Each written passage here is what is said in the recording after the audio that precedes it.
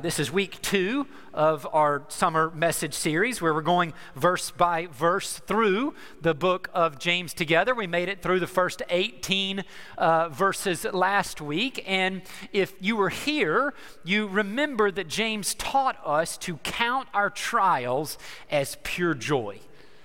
To count them as pure joy because God is at work in them. He's using them to persevere or to develop perseverance in our lives. It's this idea that as we walk by faith and as we walk in dependence upon Him and ask Him for wisdom in the trials that we go through, we're going to experience the life of Christ in us and through us, and we'll realize that ultimately He is our reward.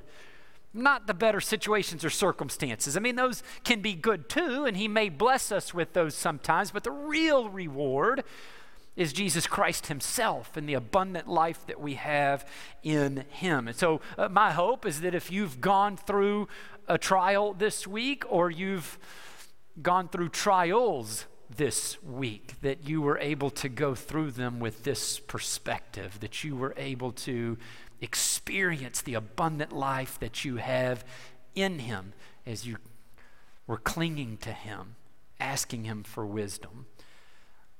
Today, as we get ready to pick up where we left off, I do want to just remind us of the very last thing that James said in the section that we looked at, because it really leans into what we're talking about today, and you'll kind of see that as we go along. But in chapter 1, verse 18, the last verse that we looked at last week, James said, He, referring to God, chose to give us birth through the word of truth, that we might be a kind of first fruits of all He created.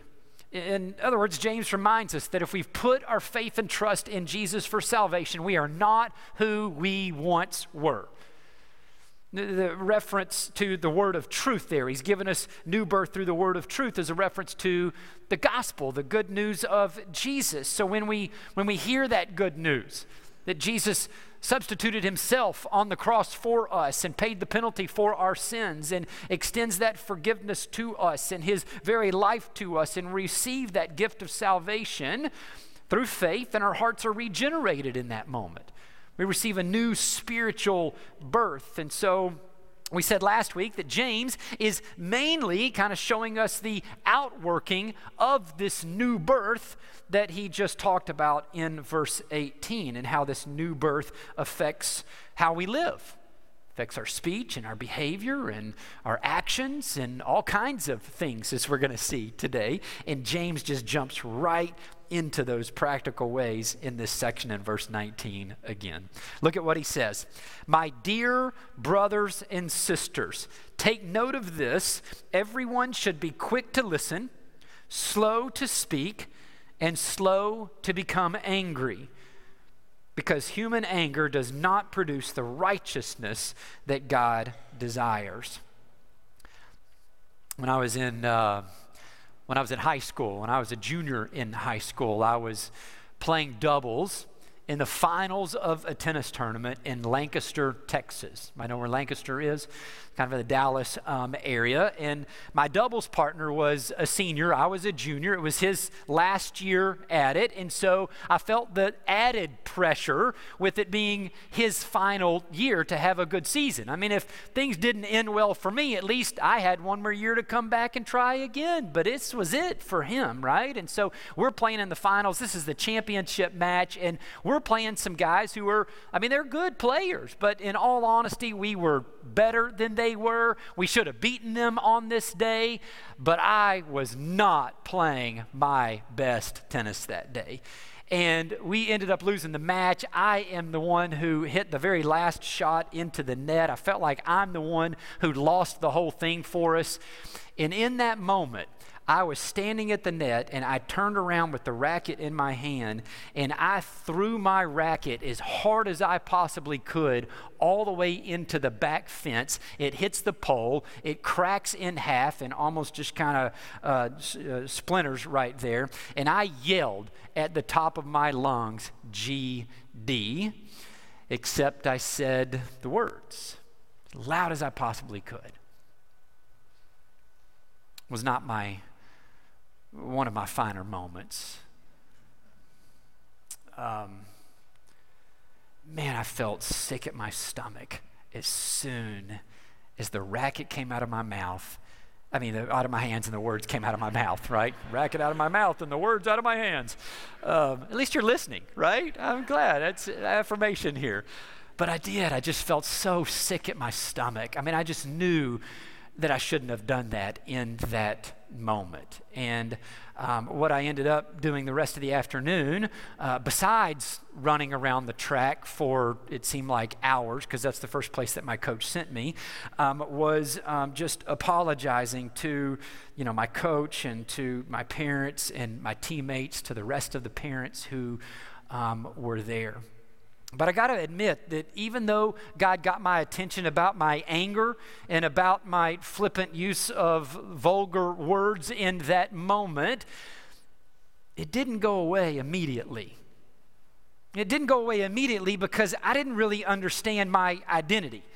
The reason I figured out that I got so angry so quickly in those moments and did some of the things that I did was because I thought I was defined by those things. I was trying to validate my worth and my meaning and my importance in front of everybody who was watching through winning. And so when I lost, it wasn't just a game. This is my life that we're talking about. This is how I validate myself. It's what defined me. It's how I justify who I am before others. And so I was quick to get angry. I was quick to speak out in these ways, or quick to speak out and make excuses for why it is that I lost, so that I could convince everyone else around me that I wasn't that bad, that I was better than I was in that moment, because I needed them to believe that about me.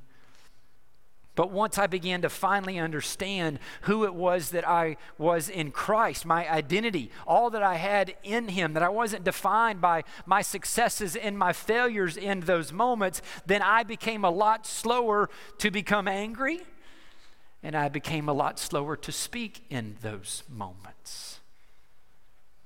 And of course, I'm using an example of how this played out in sports in my life, but the same is true in all of our lives, and whatever it is that we're doing and find ourselves being quick to anger in and quick to speak in and not so quick to listen to others, which, let's be honest, oftentimes is when we are upset and angry with someone else in our relationships that we have with people. Right? We get angry when we're in a disagreement or argument with someone because we're trying to justify ourselves about being right. You can't be quick to listen to their point of view in those moments. You've got to speak. You've got to defend. You've got to put them in your place if you're going to be right and make sure that they know that they are wrong. But once again, when you and I understand our true identity, when we understand who we are in Christ and all that we have in Him, when we walk by faith that these things are true, then we will become slower to become angry. We're going to become slower to speak in those moments. We're going to become much more quick to listen to how our actions actually affected them in that moment, instead of having to use words to defend what wasn't so wrong with our actions in those moments. So this new birth that James had just referenced one verse earlier, he says in application, in practical ways, will affect our emotions and will affect our speech. And James is going to have more to say about this a little bit later, and in several weeks to come we'll continue to see. But it's not just speech. It affects a lot of other things as well, which James gets to next. Look at verse 21.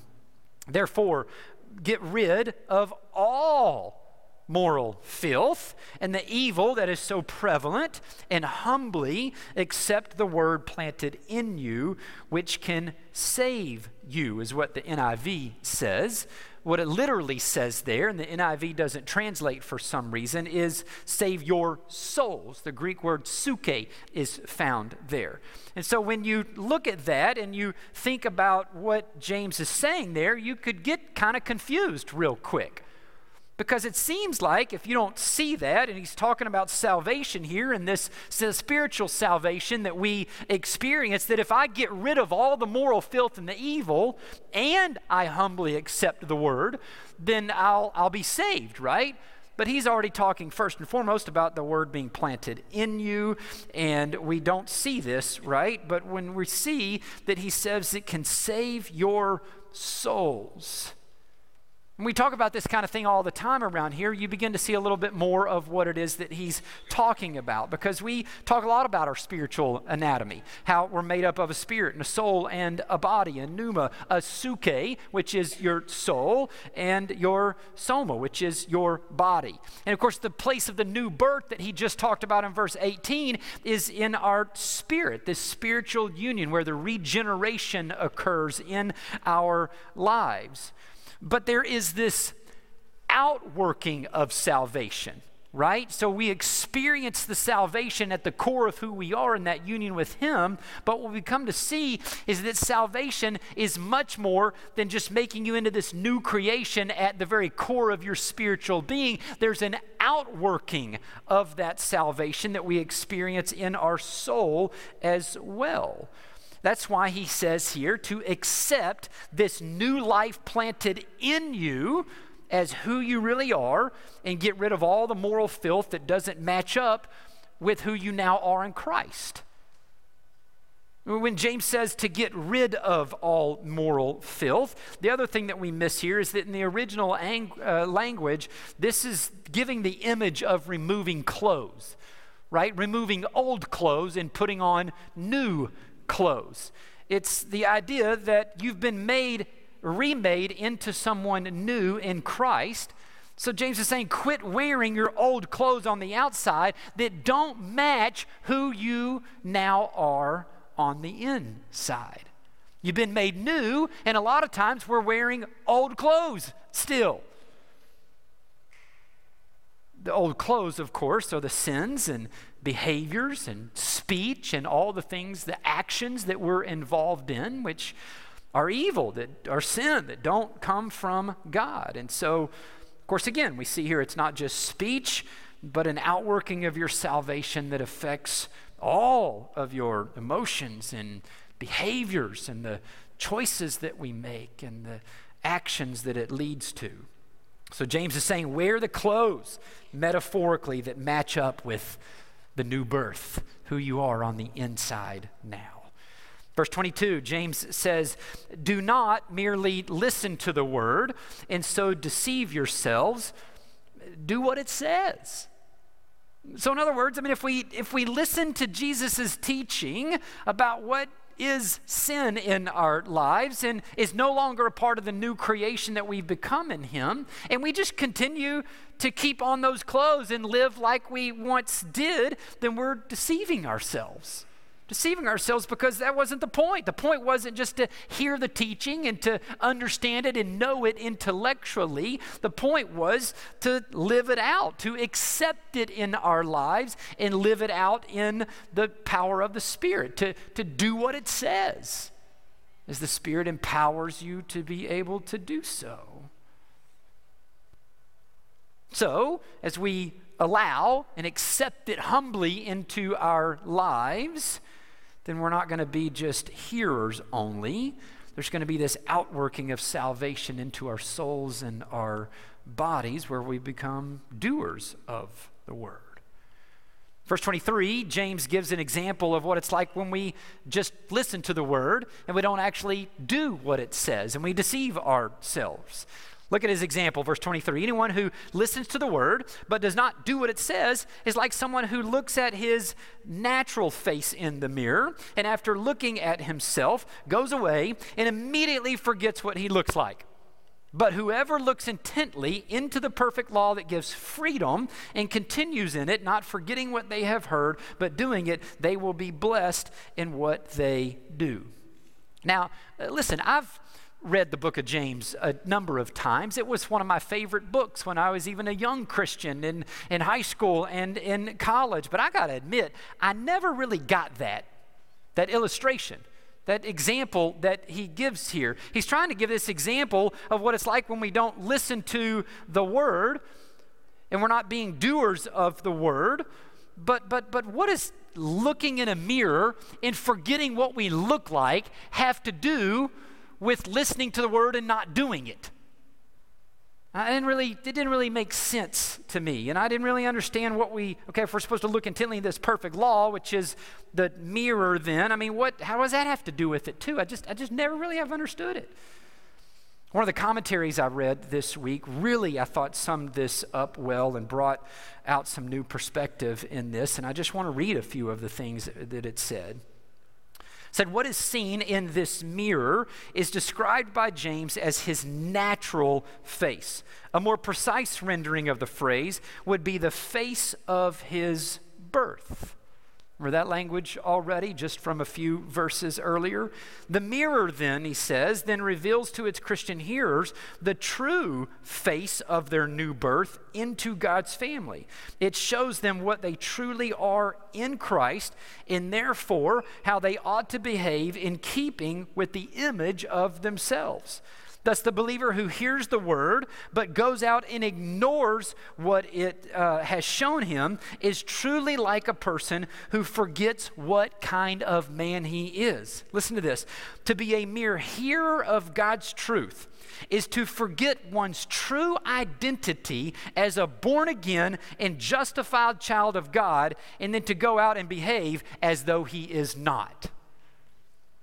Man, that just helped me a lot. And then he gets into this perfect law of liberty, this perfect law of freedom, that is the spiritual mirror into which a believer looks when he hears the implanted word.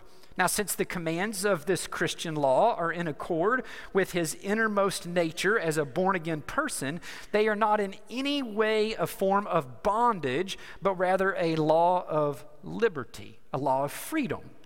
So what the Christian really learns from the word is to become in conduct what he already is by virtue of his regenerate nature. So when a person is doing something as a natural expression of his true nature, he is obviously enjoying the liberty of just being himself. Yes. Man, so I think the difference I see is that sometimes we approach the commands and the things that are said about the actions and behaviors and speech and all of this stuff that we're supposed to kind of do, right? And when we see that, then there's a lot of bondage sometimes in that. Because what's missing is we've forgotten who it is that we were. We're just kind of trying to either do them out of our own strength and our own power. We don't really know they're part of who we are, or we looked at them and we did know those, but then we quickly turned our attention away from the mirror and who we were, and the world got a hold of us, and we're going, yeah, but that sounds a lot better. This sounds a lot more freeing to me to be about these kind of things and the things that the world says real life is found in. But there's really no freedom in that. A lot of times we think that the real fun and the real life is found in the things that God's telling us we're not supposed to do a lot of times. But when we really stop and think about those things, a lot of times all those things that we're doing are things that we're really doing to try to cope with the things that are going on in our lives, or to justify ourselves in some way, to form an identity around all of those things, and they can be a form of bondage in our lives. But when we see these commands about behaviors and actions and all the stuff that we're to do as expressions of who I already am and what I've been made into, man, that's freeing. And of course we're going to be blessed to walk in those ways and do those things, because that's who I've already been made into. I'm going to experience the freedom and the blessing of getting to finally live who God created me to be. All those other ways is the false me, the fake me, the one image I'm trying to put in front of others to bring me everything that I'm trying to get out of this life in the world and other people around me, rather than who God made me to be and who I am in Him. And not merely listen to the word and so deceive yourselves, Do what it says in the power of the Spirit. He gives us three very practical ways coming up in verse 26 of behaviors and actions and things that now line up with who you really are. Look at what he says in verse 26. Those who consider themselves religious and yet do not keep a tight rein on their tongues deceive themselves, and their religion is worthless, in vain. Religion that God our Father accepts as pure and faultless is this: to look after orphans and widows in their distress and to keep oneself from being polluted by the world. The first thing that James says, these behaviors that line up with who we are in Christ, very practical living, is that we're going to learn to keep a tight rein on our tongue. James has already talked about this some. I told you he was going to come back to it, and he has. Here, we get the imagery of a bridle in a bit that's used to control a horse, of course, and you can use those to slow a horse down, to stop a horse, to steer it in different directions. And James is saying, as an outworking of our faith, that we'll learn to control our speech as the implanted word, the implanted Spirit leads and guides us to do so.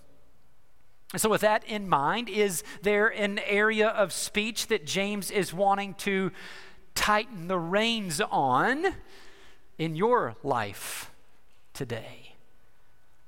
See, using this to get a hold of you and turn your attention to the way that you've been talking to your spouse, maybe, or the way that you've been talking to your kids or your grandkids, to get your attention about how you're always having to use your speech to defend yourself and to prove to other people that you are right. Is he trying to get your attention about the gossip that you've been spreading, the lies that you've been telling, or even the vulgar language that you've been using that doesn't line up now with who you are in Christ? And if he's bringing some of those things to mind right now, this is what James wants to do with the power of the Holy Spirit inspiring him to write these things, to get our attention with these kinds of speech that don't line up, that are inconsistent with who we now are in Christ, to turn them back over to him, to turn our attention on who we are, and to allow him to have control over our speech, to lead us in ways that will speak of love and encouraging words to others, and share truth in love and grace with other people. To remove those old clothes of language and to put on the new clothes, the new language that he wants us to speak. The second practical thing that James mentions here as an outworking of our faith is to help orphans and widows, to help helpless people, right? I don't think that James just meant to help orphans and widows. He gives us specific examples, but what that means and the way we see this played out in Jesus' life and others is, as an outworking of our faith, he's going to lead us to help helpless people. When I was reading this week, it made me think of Todd and Amy Block. You probably don't know who Todd and Amy Block are, but Todd and Amy Block were a married couple who didn't know Jesus when they got married, and sometime in their 20s or early 30s, one of Amy's friends invites her to church. They go to church, they hear the gospel for the first time, what Jesus did on the cross for them. Both of them on that day say yes to Jesus, and they receive his forgiveness, and he comes to dwell in their lives, and they experience this new birth that James talked about earlier in verse 18. And with that new birth, with that new heart that they now had, it did not take God very long to begin to stir up affection in their hearts for helping helpless people, specifically in the area of adoption. And as they prayed about that and what that looked like practically in their lives, God eventually opened up the door and led them to adopt several children from third world countries. And these kids' lives were and are still being impacted in ways they never would have been if they hadn't been in a home with them and someone who was going to love them and care for them and provide for them and point them to the hope that they can find in Jesus. But God wasn't done with them. He continued to still work in their hearts to help even more people. And before long, they sensed him calling them to Guatemala to start an orphanage called the Village of Hope. And what they do is they care for orphans by providing schooling for them. They provide life skills and training to be able to help them get a job once they graduate from their program. But they even have families. Like as these younger kids are growing up, they put a mom and they put a dad in a unit, a little housing unit, and they put an orphan in with them so that they actually grow up with family. And they have someone that's a mom and a dad taking care of them in the family unit and structure. It's a really cool ministry, a really great missions organization. I have the privilege of going there several years ago as a part of a short-term missions trip and see it firsthand. And it's incredible the things that Jesus is doing in and through them to touch the lives of these kids and impact them in their ways. One of the ways that really impacted me and that touched my heart was a kind of a new branch of the Village of Hope. It's not new anymore. It was kind of at the time. Their daughter, Addison, who was an adult and married, but was continuing to serve in the Village of Hope, started a new branch called Into His Arms. And what it is basically palliative end-of-life care for baby orphans. They realized that there were a lot of times that some babies in Guatemala were being born, and these babies may have terminal illnesses, and the parents don't want them. They don't even want to take them home and care for them, and so they just leave the hospital, and the babies would kind of get tossed into a room and just left there to die on their own and by themselves. And Addison said, "That is not okay."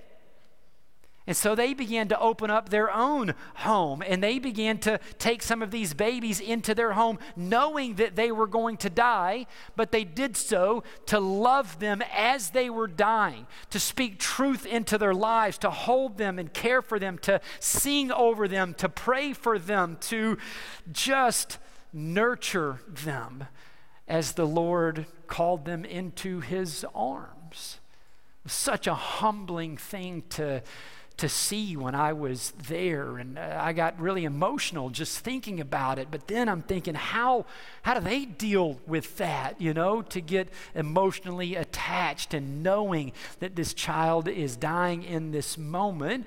But this is the kind of thing that the Lord led them to do, to the heart. It was born out of this heart that He had given them to help helpless people. And it's a heart that all of us have. Now, it got manifested in this practical way for them to start an orphanage and to do things like this. But again, you, if you're a born-again child of God, share this same heart to help helpless people. So who is it that Jesus is leading you to help today? And will you trust Him with that and allow Him to use you to help helpless people? This is what Jesus does in and through us.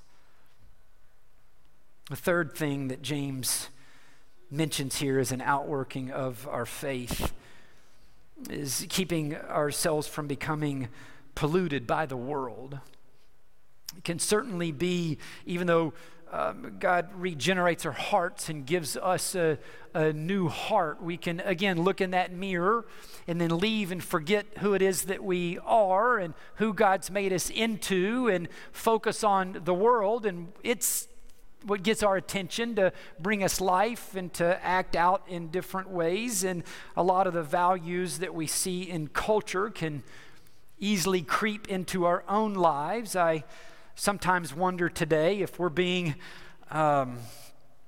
discipled more by our phones and Fox and CNN News than we are through God's Word, through turning our attention, our souls and our bodies and minds inward, focused on Jesus in us and through us.